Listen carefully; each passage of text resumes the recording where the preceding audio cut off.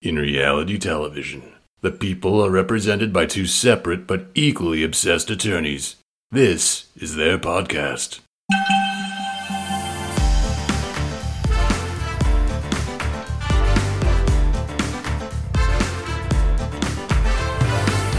Hi, I'm Ceci. And I'm Angela. And this is the Bravo Docket.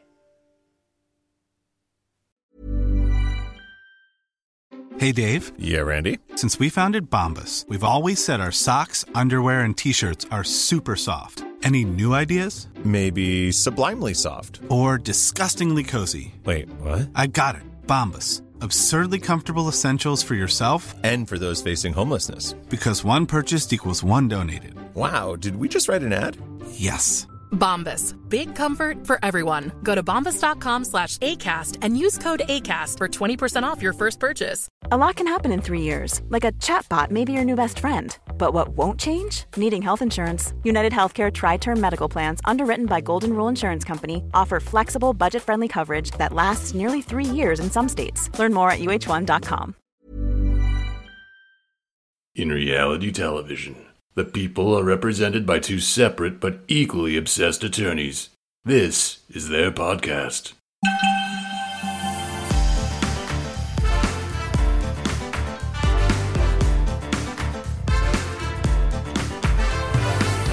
Hi, I'm Ceci. And I'm Angela. And this is the Bravo Docket. Welcome back, everyone, to the Bravo Docket. We are finally returning to the Girardi lawsuit. I think after the Hulu documentary came out, everyone had a reignited interest in what the heck is going on with Tom Girardi and Erika Girardi's many lawsuits. And we covered them in prior episodes. We did a big overview, I believe in episode 4, of what happened or what the scheme being alleged was and all that and how settlements work. We touched on it again in the Jersey versus Girardi episode where we discussed how he got away with it for so long and how they did turn a blind eye to his misdeeds. And now we're here to give you kind of an overview of how we got here and where we are. And we're thinking we're going to split this into 2 parts. The first part will be an overview of the lawsuits that have gotten us to today. And then part 2 will be the bankruptcies, which are the proceedings that are occurring at this moment. Yeah, we're pretty excited to talk about all this. It's pretty in-depth. One thing I just want to say before we start too far is that we really appreciate the reviews that y'all have been leaving. Ceci and I wake up in the morning and we check, and when there's new reviews, whoever wakes up first and sees it first, we screenshot it and text it to each other, and we get so excited because y'all leave some good reviews, and like they're well written and like cute and intelligent, and we love them. So just thank you guys so much for that. We really appreciate it. Yeah, agreed. I usually wake up late though, so. So first, do you want to talk about the documentary and your thoughts watching it, and I guess thoughts and feelings from watching The Hustler and the Housewife? You know, I think I shared some of the opinions that everybody had when they started with Danielle Staub. When she clacked in and like sauntered in. Yeah. And I honestly, I could only imagine Erika seeing that and hearing Danielle say, well, she was the best casting since me. And then having like Danielle Staub give you advice on national, well, I guess on Hulu. I mean, that would have just been infuriating, I think, under any circumstance. I liked the documentary. I thought it was well done. I would have appreciated it if they would have given more. I know that they couldn't have gotten housewives to talk that are currently on the show, but I think Dana Wilkie could have had a really interesting story to talk about because she did get charged with misprision of a felony. She's still on supervised release. I thought she did a great job with what she was talking about and explaining some of the issues. But when she went into, and maybe she did talk about this, we just didn't see it, but when she went into, there's so much pressure for housewives to put on parties and things like that. I think maybe if she'd given some of her own personal experience about how she had made some of those mistakes, it would have been illuminating, you know? Yeah, that's a really good point. Yeah. But maybe she did and they just didn't show it. I don't know. Right. What about you? I thought from a legal perspective, maybe just because you and I have been so close to the filings and all that, it didn't feel like anything new. Yeah. It was nice hearing from the victims, like having their voices be front and center and seeing them on screen. Like that was really impactful. But it didn't, I didn't learn anything new. But one thing that I thought was new and obviously hadn't heard before were his voicemails. Oh, I thought that was just like, oh. Those were chilling, and it really showed how intentional it was. Yeah. It was. He knew what he was doing. It was so manipulative, and it's amazing that he has such a almost harmless appearance still, even though we know what he's done. You look at him, and he just looks like kind of a sweet old man that is not an evil mastermind that's embezzled money from widows and orphans. It was chilling. Right. It made it seem far more willful. Like the fact that he was calling them and being like, oh, I'll invest your money for you. You don't need it yet. Or I'm not the bad guy. I'm a good guy here. What attorney? I've never heard of an attorney having to call a client and be like, I'm the good guy. What the heck do you mean you're the good guy? You just represented me. Like, what? You don't need to. Why are you trying to convince them that you're the good guy? Unless you're the bad guy. It was so manipulative. It was, hey, I'm a good guy. I'm fighting for you. Why would you do this to me? It was like an abusive relationship where someone's talking and they have done terrible things to you, and then they're calling and they're being like, I didn't mean it. That type is almost. Yeah, that I agree. That was awful. And then like attorneys don't invest people's money. No. No. We had a fan send us an email. Her name's Alyssa, and it was something that Ceci had thought of and I hadn't really thought about too much, but you can't promise people returns. I mean, it's a financial crime. It's a securities fraud thing. You can't say, I'm going to invest your money and promise a specific return. Like, that's not a thing. Yeah. Not okay. We're already bad with numbers. Like, they already have rules in place for us to not commingle funds. You think they're going to let us go invest your money? And like, no. Not. It's not a thing you can do. I mean, so one of my personal injury cases that I had, it was a terrible car wreck. I ended up getting this 18-year-old kid a lot of money. I got him policy limits on the insurance policy. And I was begging him to go to a financial advisor, like an actual, not an attorney, somebody outside of me. And because I had to give him this giant check and I knew he was going to blow it. But at the end, he wouldn't do it. And at the end of the day, like while we were waiting for the settlement funds to come through, I was like, hey, I know these good financial advisors. They're real. They don't have anything to do with my firm. They can help you so that this money grows, I understand you want to spend part of it. That's great. But like, think hard about setting some of it aside. Because this is a kid that's never had really any money in his life before. And he wouldn't do it. And at the end of the day, I just had to give him the check. And he's an adult. He's 18. It's his money. And he did blow it all. But that's his choice. Right. That's his money. So I really, it was so disingenuous for him to call and say, well, it's concerning. We don't want young people like you making mistakes with their money. It's like, no, that's not your decision. No, yeah. That's his money. That's his money. Yeah. And it just like goes to show how much he knew that they didn't know that wasn't okay. Like he was taking advantage of the fact that they didn't know that that's not how it's supposed to go. Right. Oh, those voicemails. That was like the highlight of it for me. Yeah, it was disconcerting. There wasn't anything new about Erika. I thought that was really kind of sensational. But I guess if you were interested in the story and you didn't know, or you didn't watch Housewives, or you were outside of it and you watched the documentary, they did need to kind of show why that was so kind of sensational. So I guess I get that from a storytelling point of view. A lot of my non-Bravo watching friends, I was like, go watch this. You'll know what I like spend my weekends talking about. I know. I tried to get my husband to watch it and he's like, I've heard you talk about it. I'm good. And I was like, okay. I know.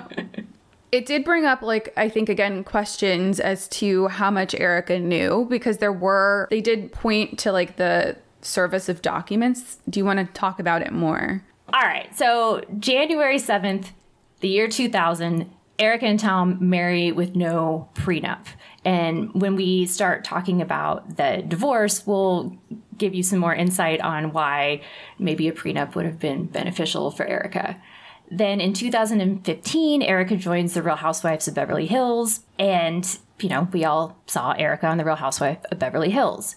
Then in January 17, 2019, there were other lawsuits filed, but we're going to kind of stick with the ones that were notable right around 2019, just to kind of narrow it down to that scope. There's that really good LA Times article that goes into all the other lawsuits that had been filed. But as far as we know, Erika hadn't been named as a party or served in any of those.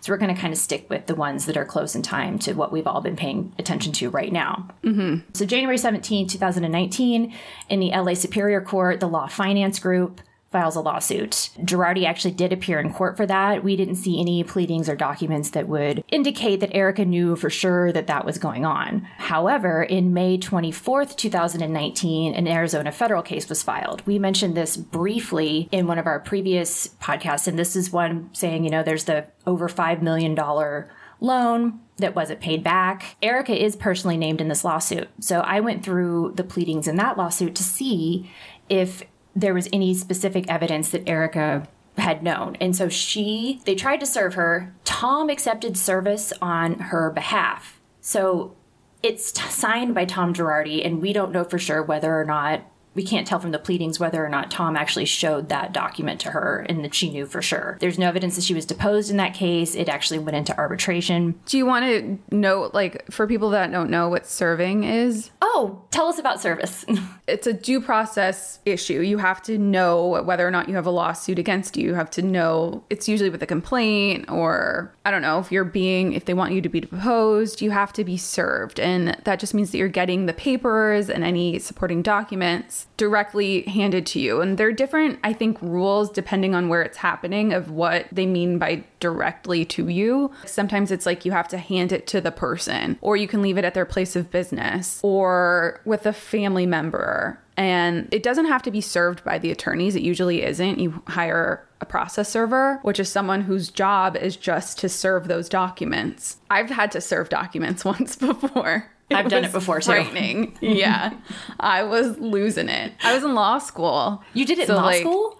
Yeah, I was in law school because I was in a clinic. So we were practicing and representing actual people, but I had to go serve this woman's former partner, and she's a professor at a college. So I was sneaking around the college trying to find her office. Isn't that so scary? I would have preferred just to pay someone to do it. It's I don't know, they're not going to do anything to you, but you have to give them the documents and be you don't have to say you've been served, but Did you say you've been served? Did you say it? No, I probably did it improperly. We just left it with someone that, a coworker of hers.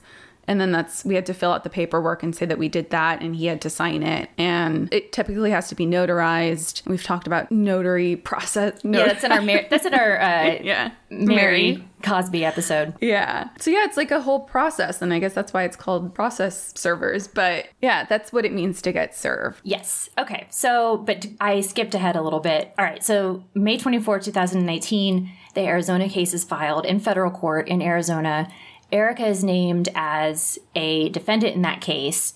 And then by June 19, 2019, Reality Blurb and other gossip sites have picked up that lawsuit. So that's June 19th, 2019. That's the earliest one I could find. There may have been an earlier one, but that's the earliest one I could find that was still up. And then June 26th, 2019, that's when the Gomez case is filed against Tom and Girardi Keese in LA Superior Court. And Gomez was the one who was the main guy in the documentary. Yes. Documentary. Yeah. And then July 22nd, 2019, that's when Tom accepts the summons on behalf of Erika for the Arizona federal case, for the Arizona federal loan. So I know that I don't know personally, but I am confident that all of the Real Housewives of Beverly Hills cast members have Google alerts for when one of their cast members' names comes up. I mean, it just makes sense that you would do that. And so a Google alert would have come up saying there's this lawsuit that names Erika in at least June, at least within a month after that Arizona federal lawsuit for the $5 million loan was filed. You know that those things were picked up by gossip sites. So I have no doubt that the cast members saw those. I think that's when she goes on Watch What Happens Live at some point, is talking about, oh, yeah, I can't talk about it. It's a lawsuit, blah, blah, blah. So we and they talked about that in the documentary too, how people just kind of well, it seemed complicated, so no one really paid as much attention to it. Well, I mean, that's also kind of around the time when Dorit had her stuff going on. Mauricio had his cheating rumors going on. So it just seems to me like they all had this weird, don't talk about the lawsuits or don't talk about the rumors on Beverly Hills. Right. And that's when they were making up the BS gross storylines about the dogs. Well, it wasn't a gross storyline because what she did was kind of bad, but it was kind of like a look over here, don't look over here. Like, misdirection. That's how the whole season felt. Yes, thank you.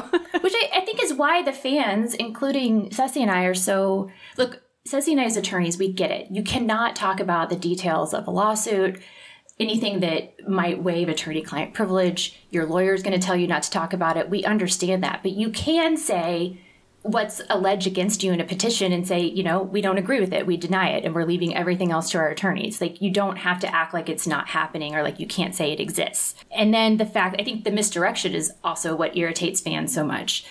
We look at what they did to Lisa Vanderpump, who I will admit, I have perhaps a conflict on this issue because she is personally one of my favorites. Yeah. So I'm a little salty about how she was treated. And also look at what they did to Denise, who I very much enjoyed having on the show.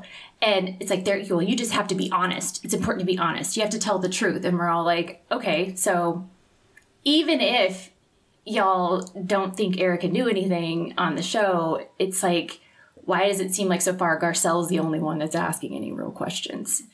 Right. It's going to be, it's like what people care. Like, we're like, do have all the scandals you want, but at least have some equity and fairness. It needs to be discussed. Like, it needs to be brought up. It's so unfair, it seems, the way other people were treated and the way things, at least so far, are going now. Mm-hmm. Mm-hmm. All right, back to the Regomez case. I thought it was really interesting. Tom Girardi appears to have just ignored the fact that the Regomez case was filed. In the LA court pleadings, we saw evidence of service of process to Tom's secretaries at Girardi Keese. We saw evidence that documents had been left. And there's no way he didn't know that this was going on, but he didn't answer the lawsuit. So he didn't file an answer denying and then didn't show up for anything. And then April 20th, 2020, in the Regomez case, judgment is entered against Girardi. So that means that there's the court saying, here's a legal pleading. The Regomez family wins. Their claims are valid. And here's an order saying it can be enforced, essentially. Mm-hmm. So then May 7th, 2020, there's an application for order. This is when Erika first gets involved in the Regomez case, or at least they're attempting to involve Erika in the Regomez case. That's May 7th, 2020. There's an application for order requiring Erika to appear to discuss, here's where the assets are or whatever, because they're trying to enforce the judgment and figure out where they can get that. And no bankruptcy has been filed yet. Then on May 20th, 2020, so we're going to go talk about service again. Tom Girardi is personally served in the Regomez case at his house, which means that an actual human being went up to his house in Pasadena, knocked on the door, and Tom Girardi answered the door or came to the door, and he was handed the papers. We don't know if they said you've been served, but he was handed all of the documents with the order and the things that you have to appear now and talk about where your finances are so we can get this judgment against you enforced. Then 2 days later, May 22nd, 2020, Erika is personally served in the Regomez case, which kind of makes me wonder, and I'm just speculating, did Tom just take the papers and not tell Erika who it was or anything about it? Because I kind of feel like maybe Erika would have not answered the door if she knew it was a process server about a big amount of money. I'm just speculating. I don't know. But you said she was personally served, so she was handed the document. On May 22nd. That's what I'm saying. It's because Tom was personally served at the Pasadena house 2 days earlier. And then 2 days later, Erika is personally served at her house in Pasadena. And that's an application order for appearance and examination, a civil subpoena for personal appearance and production of documents. So like saying you have to show up with all of these documents that we're asking for and give us this information. And it's a court order. And once you've been personally served, then you're bound by that court order. Right. To show up and produce those things. So Erika definitely knew. She got handed the documents. I have no doubt she, I I don't know, unless you just threw them in the trash, but you've been served with a lawsuit. So Right. Yeah. So she definitely saw them. Yeah. And that's May 22nd, 2020. Personally served. So that's why I was saying I think maybe Tom didn't mention to her that there was... Oh, like the prior ones? That he was served 2 days earlier. Got it. You know, Yeah. Erica's answering the door with, you know, Tiago being like, oh, hi. That's what I was trying to say. Got it. I'm like wondering if Tom warned her got it. or not. Like, yeah. Like He's maybe just have Mikey answer the door, not you, you know? Yeah. He's just like, go get it, honey. So the writ of execution for the judgment that's filed in the Regomez case a month later is for $11,118,094.24. That's a lot of money. This is the case that we saw where you see Tom being deposed in the video of it, where he was deposed remotely. And he's saying, I don't have any money. He says at one point I had about 80 million or 50 million in cash. It's all gone. When he gives that testimony, that's Tom responding to the summons in the Regomez case to be examined about where the money is, what he did with it, why he hasn't paid it, and so on.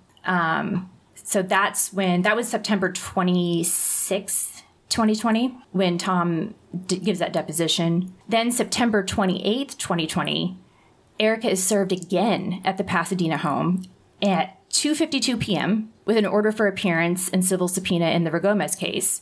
So this, apparently the other one got delayed. So now she's been personally served again. And it specifically says that Erika is ordered to appear before the court to furnish information to aid enforcement of a money judgment against you. So she's handed these papers at her house by an actual person. Again. Okay?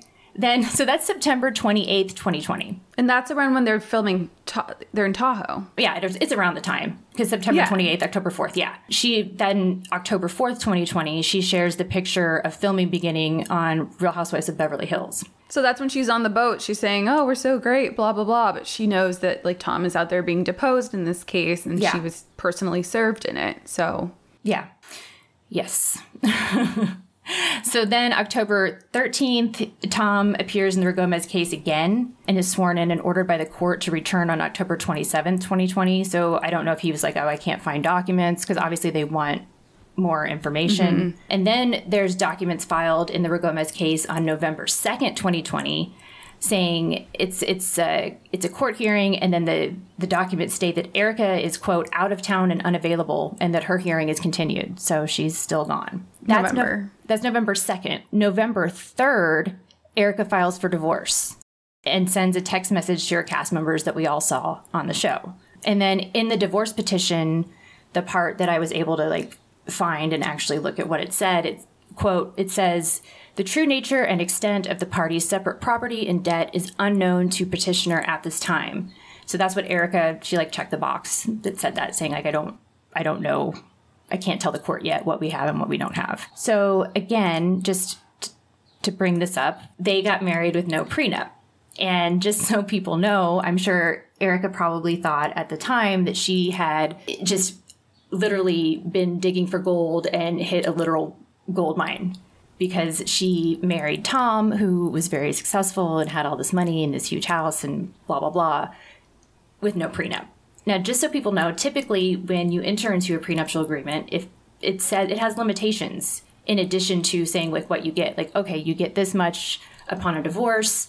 Sometimes the prenuptial agreements will say, okay, if the marriage lasts beyond 10 years, then it goes up to this much or whatever. But there are also typically provisions that say, you know, in exchange, in consideration for the fact that this person is waiving their community property rights that they would have in California, they're also only going to be liable for specific debts. So saying like, Erika probably would be in a much better position if she had agreed to a prenuptial agreement that also limited the amount of debt that she would accumulate during the marriage. Because that's pretty standard, especially if you're limiting the amount that you're going to get on the event of a divorce and waiving your rights in a community property state. So she's, she could have really, I'm sure at the time that she got married with no prenup, she thought this was great, but that's probably a regret now, because there'd be a limitation. And Tom is deeply, deeply, deeply, deeply in debt to everyone, which we'll talk about in the bankruptcy stuff. So in California, and I'm not sure if it's the same in other states, either partner in the marriage can decide to end the marriage and can do so without the other partner.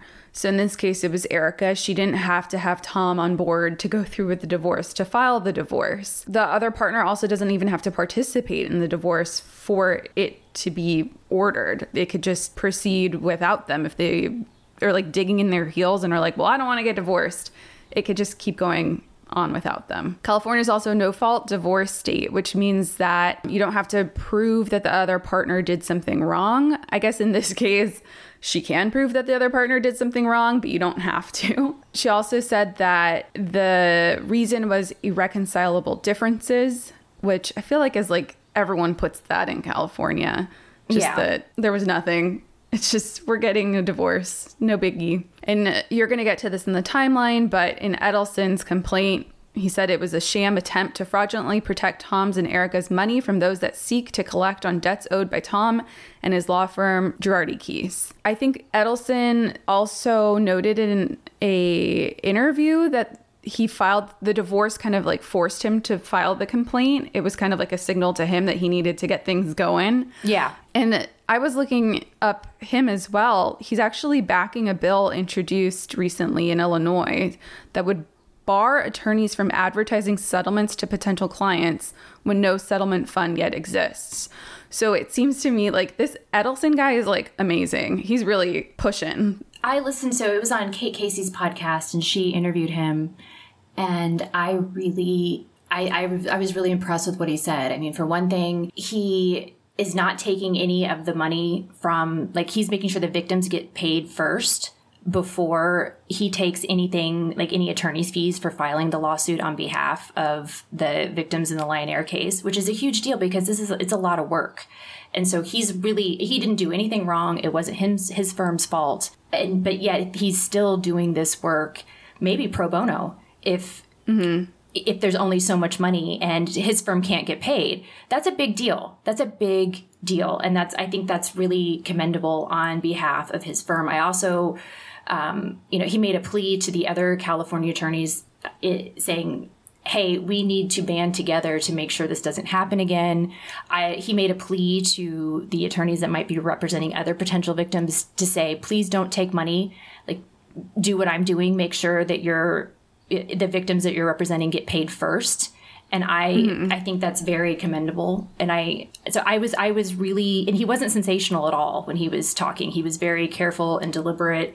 And I really appreciated the tone that he took with what he's doing. And in fact, he even put in the written pleading. He didn't just say it. It's in the written pleading. It's in the lawsuit in the actual filing where he says, our firm is not taking money until these victims get paid. And that's a big deal. Mm-hmm. Yeah. He's like pushing for a class action task force in Illinois. He's trying to make it easier to see if people or attorneys have been accused of misappropriating funds. So he's like not only doing everything he can do in these lawsuits, he's going above and beyond to try and totally change the system. Yeah. So, and these are the types of things that need to be done. Yeah, cadoots, as Ramona would say. Cadoos. Cadoos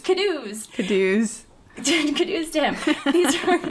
These are all of the types of things that need to happen to help restore trust in the legal community. Because when something big happens like this, it really tears at the fabric of what we do and the fact that we're supposed to be ethical. And I feel like attorneys have a bad enough rap as it is anyway, when a lot of us are not like that. So Another question about the divorce. So he called it a sham to protect Erika and Tom's money. People have asked us, how would that protect their money? Did she just divorce him to try and like protect her assets? How does that work? Okay, I'm not licensed in California, but in researching this, I don't think it would help so much.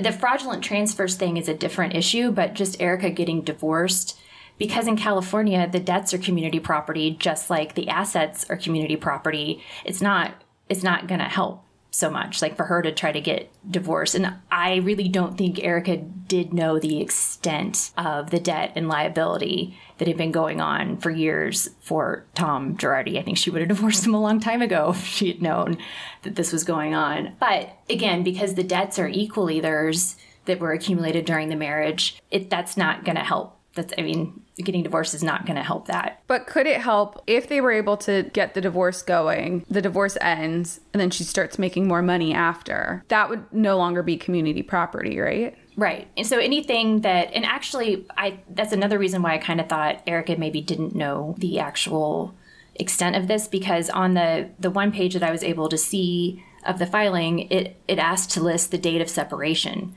And the date of separation in California is the date that the court generally will start looking at when assets are no longer, like, so what you earn after that. Like if you get separated, then that's, you're apart. And so that would be your own stuff. It's not considered like in the her Bravo money. Right, in the marital estate. Yeah. And on that form, she clicked unknown. So she didn't put a date. And we saw her on the show talking about how she moved out and then had him served the next day, and she'd already had a new apartment. And you would think that if she knew, especially if she knew the full extent of all of this, that she would have clicked the little thing, like asked her attorney to click the little thing and be like, oh yeah, hell yeah, I'm leaving like the first day that I can. I'm getting my little moving truck and my armchairs or whatever it is that she took and moving into what she called her little dollhouse, which is 2,000 square feet. So whatever.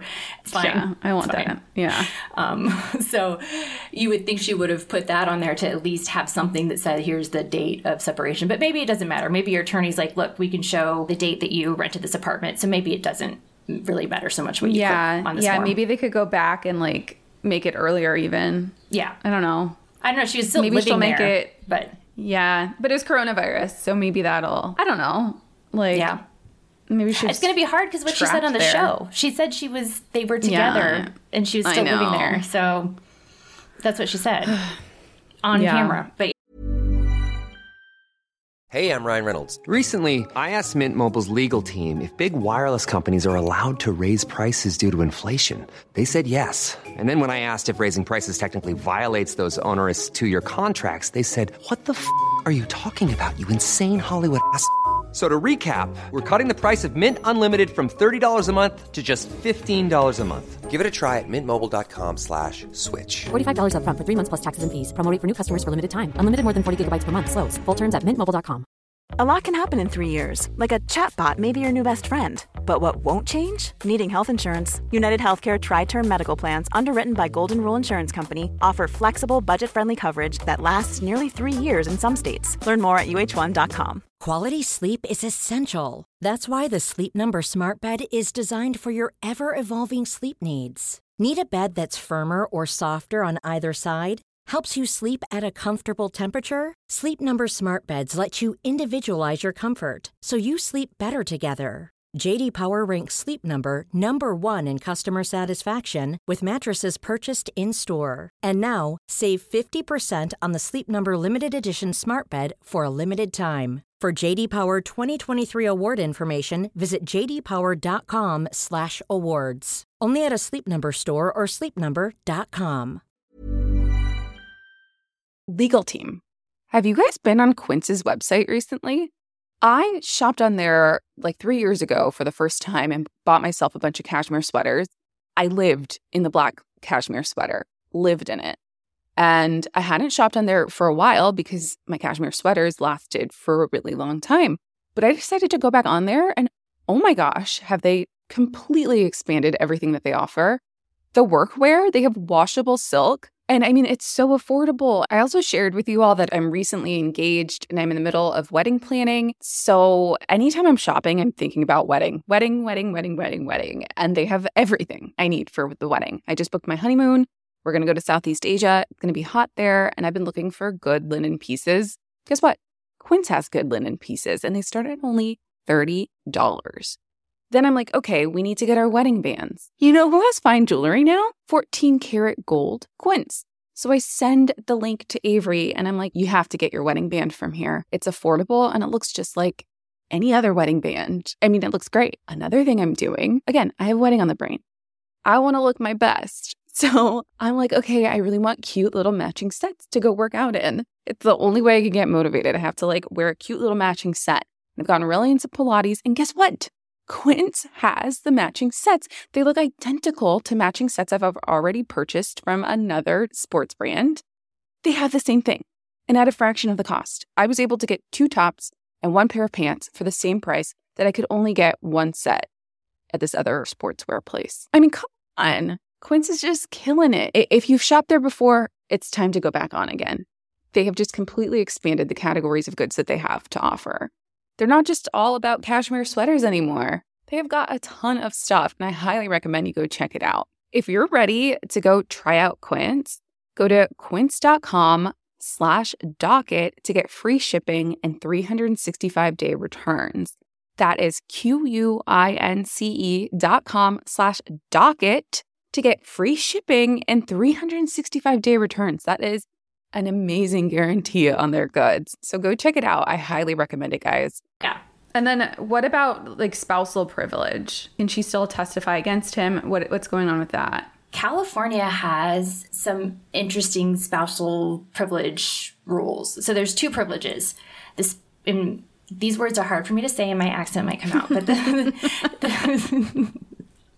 the spousal testimonial privilege is recognized under California Evidence Code 970.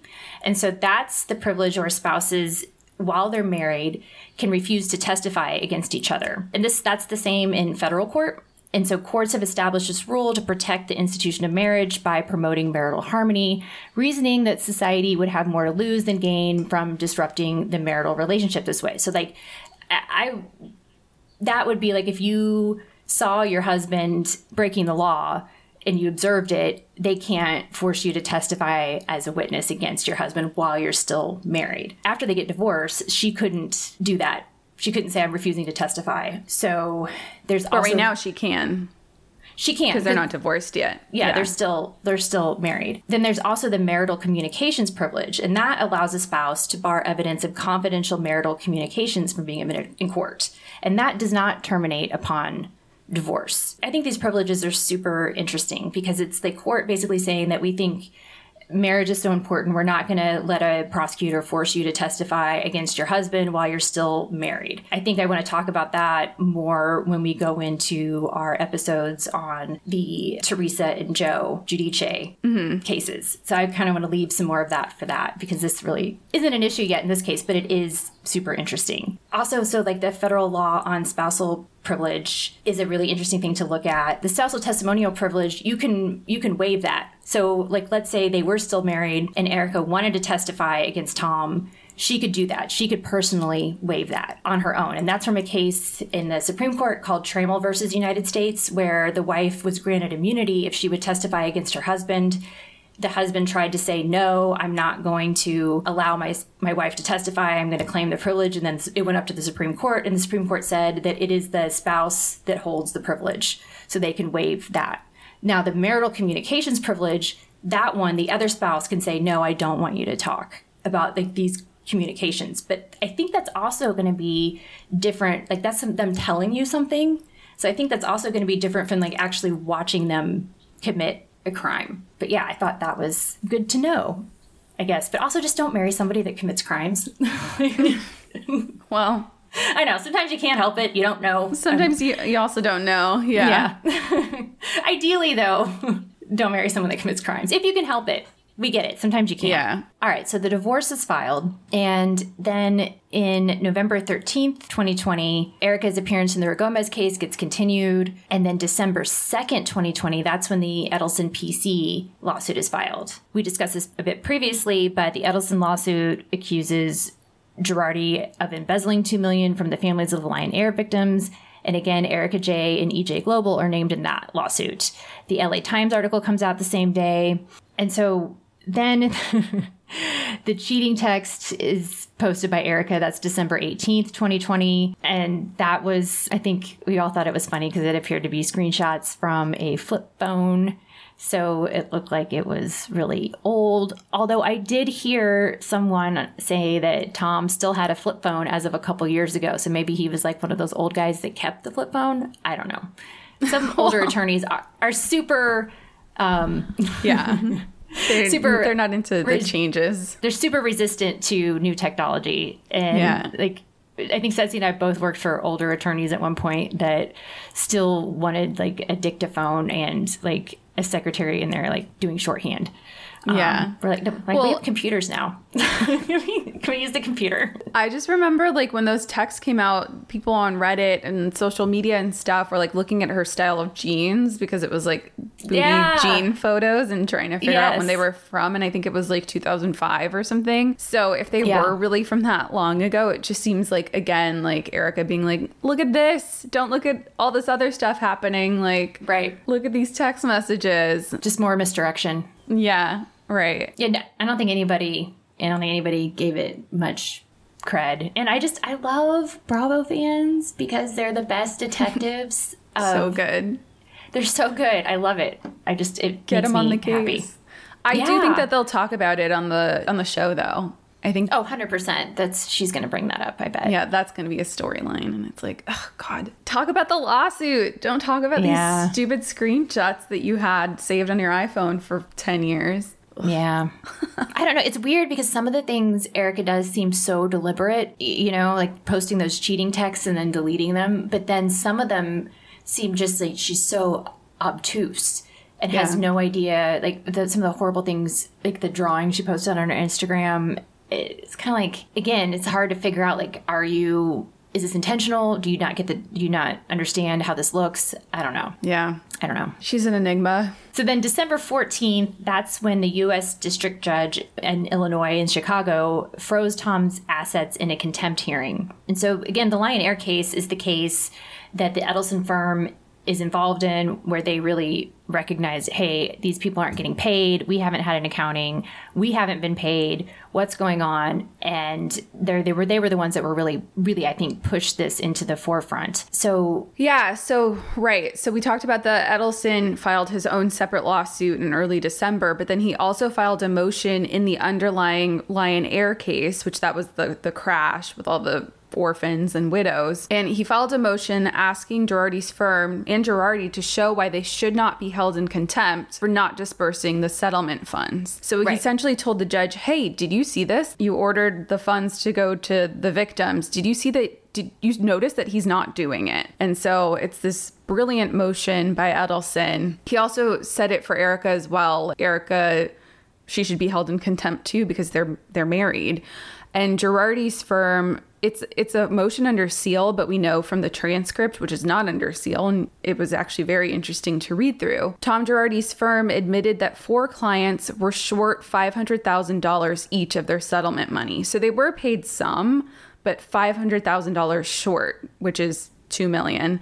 And then there was one 5th client that they didn't think received any funds at all, but it's unclear where the missing money went. The judge was pissed. Like, this judge, bravo. He was pissed. He was like, well, we know the one place where the money didn't go, and it was to the families. And that's the part that makes this a finding of contempt appropriate. Whether it went to Mr. Girardi personally or other third parties, it didn't go to the people that I ordered it to go to.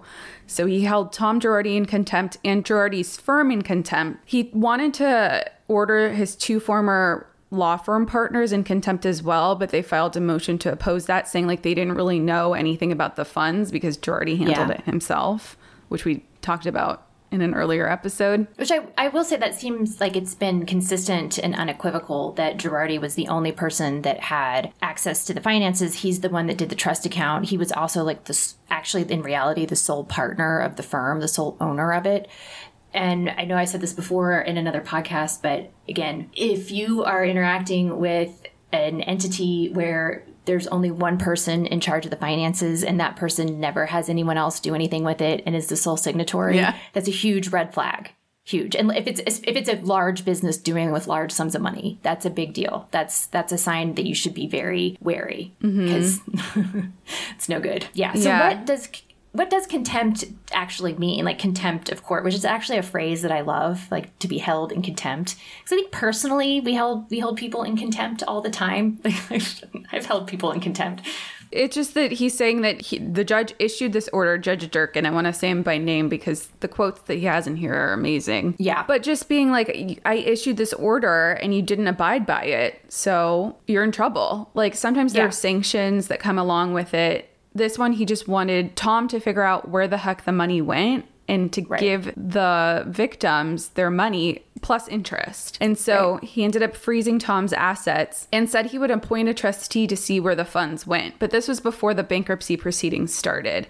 So he was about to just go in on his own, get a trustee going. He didn't even want the trustee to be paid. He said it like on the record. He was like, figure this out with the victims first and then figure out the money. If I can read some quotes from him, because it kind of echoes what you said in our first episode when we talked about this. He said, "This isn't that difficult. You learned in law school. We all did. Ethics 101. When you get money that belongs to a client, you put it in an escrow fund and you don't touch it.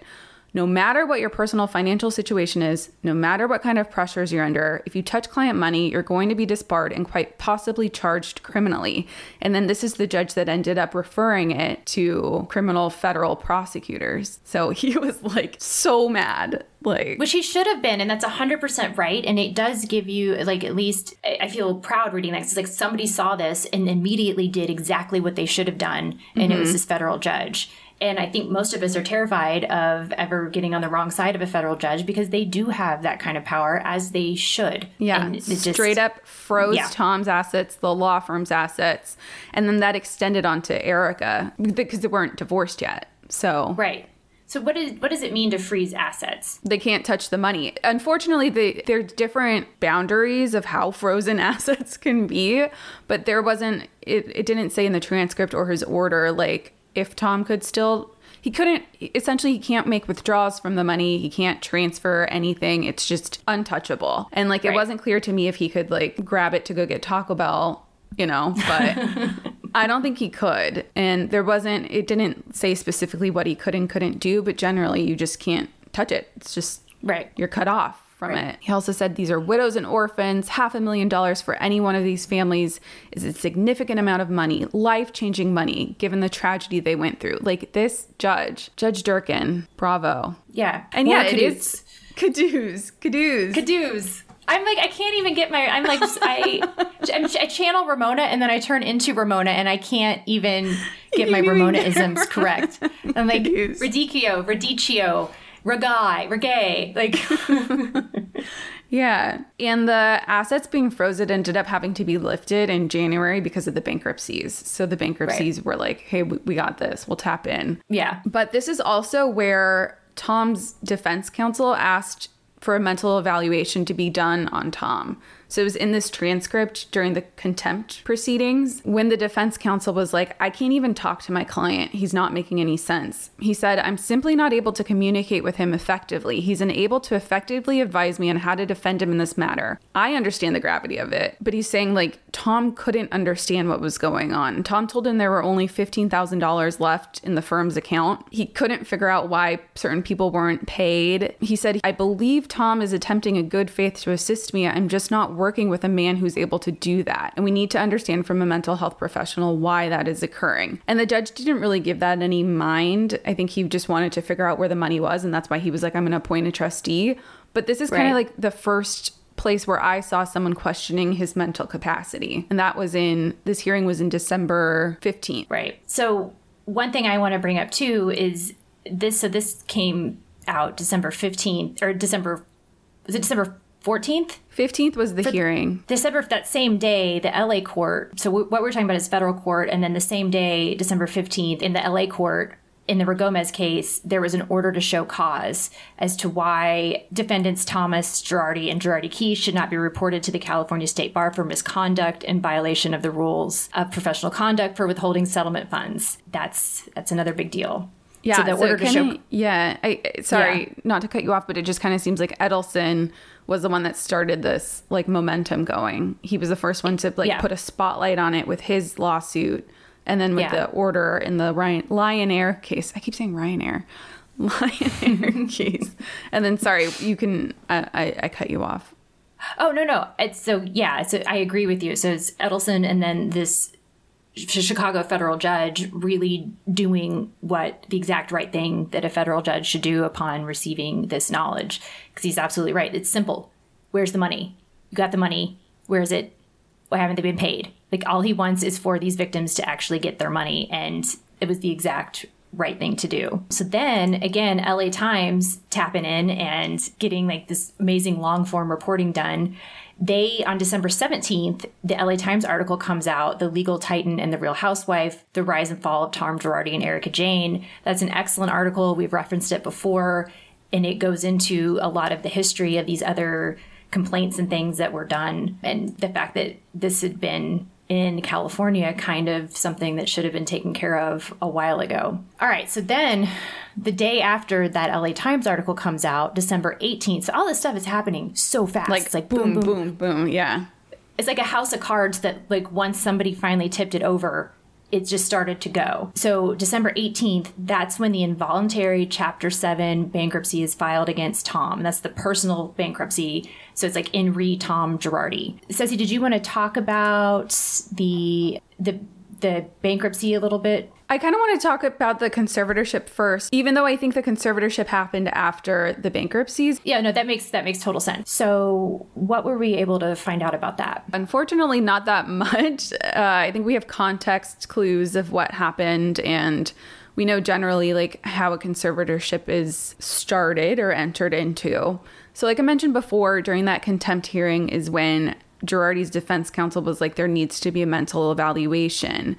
And then I think his brother, Robert Girardi, filed a conservatorship on behalf of Tom to be the conservator over Tom's estate and person. So meaning over the estate is his finances, which is nothing. Yeah, it's a lot of debt. His bank accounts, his home, like his property. And then over the person is over his health decisions. So things like doctor's appointment, food. It can extend like what meals he eats, just kind of overseeing him. To get one, you have to file an application on the California website. It's very detailed and specific about what you need, but you need like a declaration from a medical professional. And here we do have the declaration from Tom's doctor who evaluated him and said that let me pull it up. I actually don't have it up. It was done by a California licensed professional. He said that Tom had dementia that impairs his ability to understand the hearing. Yeah, that's, I don't know. I mean, I feel like that's difficult because they were talking about how Tom was giving presentations at events and giving speeches, and he seemed to be like he was fully with it. And I mean, I know we can't trust what Erika says, but then Erika's on the show talking about, oh yeah, we had dinner every night, and for years we've heard her saying he's just sharp as a tack, he's blah blah blah. But in the recent episode, she noted his anger and his outbursts. Yeah, and I wonder. So in the declaration as well, it says secondary to his dementia, he also has moderately inappropriate mood states of anger, anxiety, fear, panic, and helplessness. Okay, but like if you have committed crimes for decades and embezzled, wouldn't that, I mean, those outbursts, we watched Jen Shaw on The Real Housewives of Salt Lake City. She had those same outbursts. That doesn't mean that she doesn't know what's going on. It just means that she is panicking because she's, So I know, that's a difficult one. I don't know. There's different levels here. So he has major impairment of the ability to understand and communicate either verbally or otherwise, recognize familiar objects or persons. He can understand and appreciate quantities, so I guess money amounts. It's hard for him to use abstract concepts, to plan things. He has thought disorders. He does not have hallucinations or uncontrollable and intrusive thoughts. So just interesting to go through and see what the doctor found specifically for him. So after you have a declaration, there's also an investigation by a court investigator and a hearing. I didn't realize there was an investigation by a court investigator for this. So that's interesting. Okay, so thinking about the Britney Spears conservatorship, is this the same type of process that they had to do for Britney Spears? Mm-hmm. Yeah, and Britney, similarly to Tom, started with like a temporary conservatorship that then was ordered permanent after a second hearing. So it's a high bar from what I understand, and from the legal commentary I've read from other lawyers commenting on Britney's case. Like, it is difficult to obtain a conservatorship in California. There there is Did a standard she obtain of it proof. in California, or was it in her home state in Louisiana? Okay, it was in California, where they first did it. Yeah. So here's my question, and I don't know, I'm kind of springing this question on you, but Ceci's a really good Britney scholar, so. No, I just watched like 6 hours of YouTube videos on the. I have not gone down that rabbit hole yet, and I know I know I'm going to, but it's a good rabbit hole. Yeah, but here's my concern with the conservatorship is who's on the other side. Generally, in the United States, not generally, we have an adversarial legal process, and so it's the philosophy behind that is you've got one side advocating really hard for one side, and then you've got the other side advocating for the other point of view. And in a conservatorship, who's on the other side? Who's making those questions? Who's looking at it with a real trying to poke holes or make sure that it's correct? If like, who's doing that for a conservatorship? I assume it's this investigator. I mean, so the conservatee can have legal counsel who is supposed to be their representative. But who picks that legal counsel? Like, who? She's supposed to. She's like, Britney was technically allowed to choose her own counsel. But I haven't watched those 6-hour YouTube videos in a while, but my understanding was that they just kept pushing it off for her and kept saying, oh no, she's too mentally unwell to choose her own counsel. So it was this like weird catch-22 where they were like, well, you're in a conservatorship and she wants to get her own counsel, but they're like, no, you're too mentally unwell to get your own counsel. I hate everything about terrible that process. so much. I hate it so much. But Tom was represented by counsel that he chose. So you can be represented by your own counsel. And you can also end it. And I guess in Tom's situation, it was temporary first. And then he had another hearing where the court investigator again investigated to make sure that it was, everything that was in the initial application was still true. And Tom spoke at that hearing. Yeah. And this was... So February 1st, 2021 is when the court granted that Robert Girardi be Tom's conservator.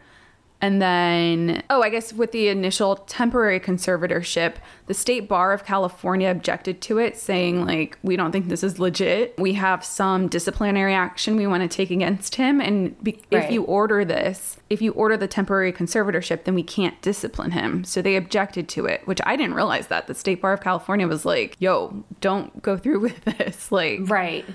Don't pull the trigger yet. Yeah. Don't pull the trigger. We want to discipline him. Edelson PC. Wow, I didn't know that either. Yeah. Edelson PC also filed an objection stating that the dementia diagnosis was a sham, but he had his own reasons because of the other lawsuits going on. Edelson, our hero in these cases. Yeah. But then the court ruled on the temporary conservatorship, stating he had no reason to disbelieve the diagnosis. And then there was another wave of briefing and investigation, and Edelson and the State Bar of California could have again filed objections, but they didn't for the permanent one. There they had the hearing, and Tom spoke at it, and he said, obviously I have a disagreement with conservatorship altogether, and I want to do everything we can to dissolve it as soon as possible. So it kind of seemed to me like he didn't even realize that you're in it. Like, he thought maybe there was still like a hope that he could get out, or that he wasn't fully on board with being in a conservatorship at all. And then I thought it would be interesting to just touch on lightly what happens next, how someone could get out of a conservatorship, especially given the Britney hearing that we, I guess, heard. Yeah, that was I was so glad. Maybe we should do a whole episode on Britney, like a digression episode. There's just so much. I know. But like, so how would somebody get out of that? Like, so how, just briefly, how would they do that? Yeah, so conservatorships usually can end when the person can prove that they can make sound financial decisions and can take care of themselves. You can petition to end it. And again, the court investigator would go and see whether or not that's true, and it can end.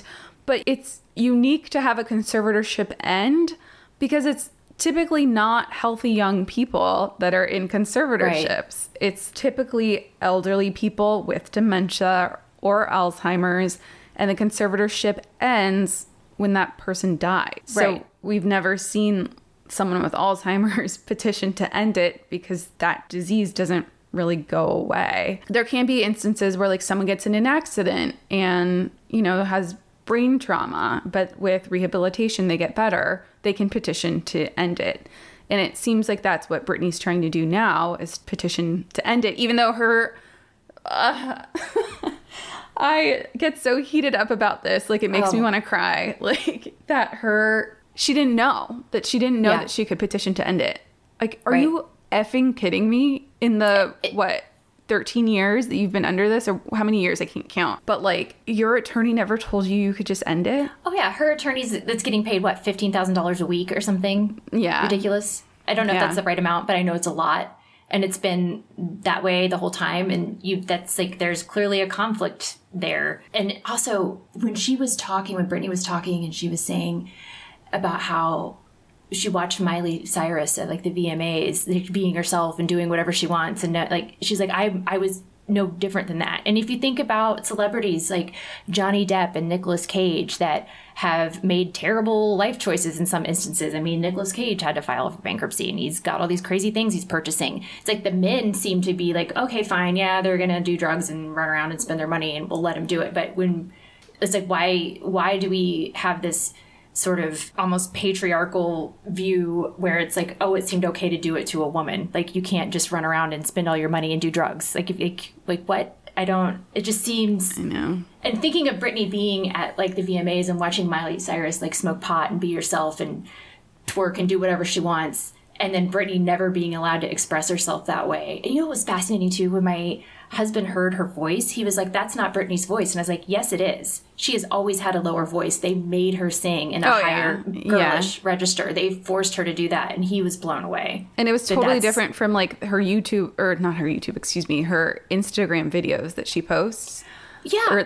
She's not posting, but like, no, that's the thing. They had video of her, and it made me wonder, because like, she's always looking up, or like, it's like they have cameras around. I'm sure they have cameras around wherever she's living, and they put cameras up, and then they record it, and then they post that on Instagram. They post stuff that makes her look crazy. I think they recorded all those when she was under her like lithium. I think they just have a reserve of those old videos where she sounds very different, and right. Because she sounded so well spoken at the hearing. It wasn't at all like she sounds in those videos where she's like, like. Yeah. Anyway, so now Tom and Brittany are both in conservatorships. Or not now, but they're both in similar ones. And that's the same one Brittany has. It's over her person and her state as well. Yeah. Well, free Brittany. Free Brittany. Don't free Tom. Free Brittany. Don't free Tom. So might be our new hashtag. Hashtag free Brittany, don't free Tom. So we'll see what happens with all that. But I think we should end it here and talk about the bankruptcies in our next episode. Okay. Yeah, because there's a lot in the bankruptcies. There's a lot. Oh, but just briefly, before we do that, just so you know the status of some of the cases we've talked about, they are stayed because of the bankruptcy, and we'll explain all of that in our next episode. All right. Well, thank you for listening. Thanks, guys. Bye.